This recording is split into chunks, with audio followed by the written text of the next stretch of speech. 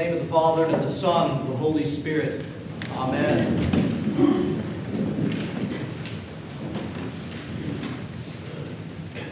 These past 2 weeks, the first 2 weeks of Lent, our Lord has had us focus on the relationship of His prescription that we should fast and pray, and its relationship to our spiritual warfare, particularly our standing firm in the growth of self-control that Christ is producing in us in the prayer and the fasting in the face of Satan's temptations. Which is why that truth resounds from the preface of Lent that's chanted in every liturgy during Lent. That says, Almighty and everlasting God, who by bodily fasting dost curb our sinfulness. In other words, as we fast and pray, Christ our God is at work in us, strengthening our resolve in the face of temptation and giving room for something else, something far better to blossom in our soul. A soul that's now more given over to Christ, more and more strengthened throughout Lent. And what is it that blossoms in the soul during Lent? By our prayer and fasting and the work of Christ within us. The very next line of the preface of Lent gives us the answer to that. Through prayer and fasting, it says that Christ our God bestows both virtue and its reward upon us. That is the very virtues of Christ, His very nature that grows and flourishes within our soul as we fast and we pray and we overcome and we are healed. Ultimately, there's one virtue. I remember reading a book by Peter Kraft called Back to Virtue. And there's one virtue that Peter Kraft describes as the hinge upon which the door of every virtue swings. You might consider this virtue to be the virtue that is the gateway, the pathway to every other virtue of the nature of our Lord Jesus Christ. And that virtue is love. Today we want to look at the transforming power of Christ in our becoming love, the love of God, the love that God is. And St. Paul gives this to us in our epistle reading today from Ephesians in chapter 5 when he says, Therefore, be imitators of God as dear children. Before I go on, please grasp that. This is Discipleship 101. Be imitators of God as dear children, like a little child to a father that watches what his father does and begins to imitate it. Like a little bird, almost mocking, imitating a father in everything that he does. This is the idea that St. Paul is setting for all of us spiritual children to our Heavenly Father. Therefore, be imitators of God as dear children and walk in love. As Christ also has loved us and given Himself for us as an offering and a sacrifice to God, a sweet-smelling aroma. You know, we're used to hearing in our faith over and over again that God is love and that our salvation is wrapped up in becoming like our God and therefore becoming love. In fact, love is the very means by which the judge of all, our Lord Jesus Christ, will judge every one of our souls on that last day when we go before Him, if we pay attention to the parable of the sheep and the goats.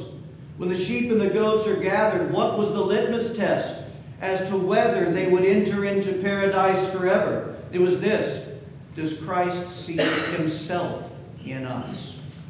Does He see Himself in us more than when we first started the journey that we embarked on in Him? Did we let Him heal our lives? Did we let Him deliver us in this life? Did we become love more and more throughout our lives? We're used to hearing that. I wonder, have we ever considered this? Have we ever thought of becoming love as the very path to victory in spiritual warfare in our lives? Becoming love as our path to victory over all of our vices, over all of those besetting sins that we constantly are struggling with and falling to, that love might be the very antidote and victory to these things. Because we have got to see our vices, at least we need to get to see our vices, as being the absolute antithesis, the very opposite of love itself. We see this very clearly if we think about it in Christ's perfect summary of the law of God that we hear in every liturgy. It's all founded in love. What does it tell us? What does Christ tell us? Thou shalt love the Lord thy God with all thy heart, with all thy soul, with all thy mind, and thou shalt love thy neighbor as thyself. When we think about it in those terms, the truth is this. All in the law, all of the thou shalt nots, we need to think about them this way. All of the thou shalt nots are disruptions and blockades to either loving God or loving one another. Let me give you a few examples. The law says, God through the law says, thou shalt not steal. How can I love my neighbor and in the same moment go and out of envy or want or whatever's in my heart go and rob him of something that he has? Thou shalt not commit adultery. How can we love our spouse? How can we love our neighbor and his spouse and commit adultery in the same moment? It's impossible. You know you're really going to have a hard time murdering someone in the name of love, right? And I say that tongue-in-cheek, but it's true, and we need to be mindful that there are many ways that we can murder our neighbor beyond physically. We can murder our neighbor in our heart and in our words and in our malice towards them. We can do great damage, considered murder to someone as well as physically. And what about fulfilling the law by our love for God with our whole self? In the law, God says, thou shalt have no other gods before me. I cannot, it's impossible. I cannot love God with my whole being and have idolatry in my life. It's not a possibility. I can't have idolatry in my life and love Him. That's something that I love and devote myself to more than Him. You see, love and vices being those sins stemming from our yet unhealed, not yet healed parts of our soul. Love and vices cannot coexist in the same moment and the same action together. One must conquer the other. One must conquer the other. And that's where the good news, thank God, comes in. That Christ our God has come to heal us, to restore us, to elevate our souls out of all this fallenness and fallen behavior and all of these vices, recreating us, making us new and transforming our very lives into our most true selves, which is like Him. And as we're healed through blessed repentance, love is growing and beginning to abound in the life of every Christian. And as we're becoming loved by the healing work of Jesus Christ in our lives, our vices are diminishing in direct proportion to the way that Christ is making us to become loved. This is what's happening in our souls. For where love begins to flourish, the reality is we lose our taste, if you will, for all of these vices. We just don't want them anymore, for our love for God and our love for one another has grown within us. I shared by email this past week a teaching written by our newly elected Metropolitan Saba. And the title of it was called Love, a Cross and Resurrection. Let me share with you just a few thoughts Metropolitan Saba shares with us regarding becoming love as the antidote to and our victory over vices and sin. He teaches this: our love for each other confronts us with our weaknesses and our vices that control our lives, which in turn can kill our talents, take away our joy, and limit our potential. On the other hand, love can give us life and joy and bring all our positive potentials to its fulfillment. Through the process of loving others the right way, we discover our weaknesses and our vices, especially those hidden ones deep in ourselves.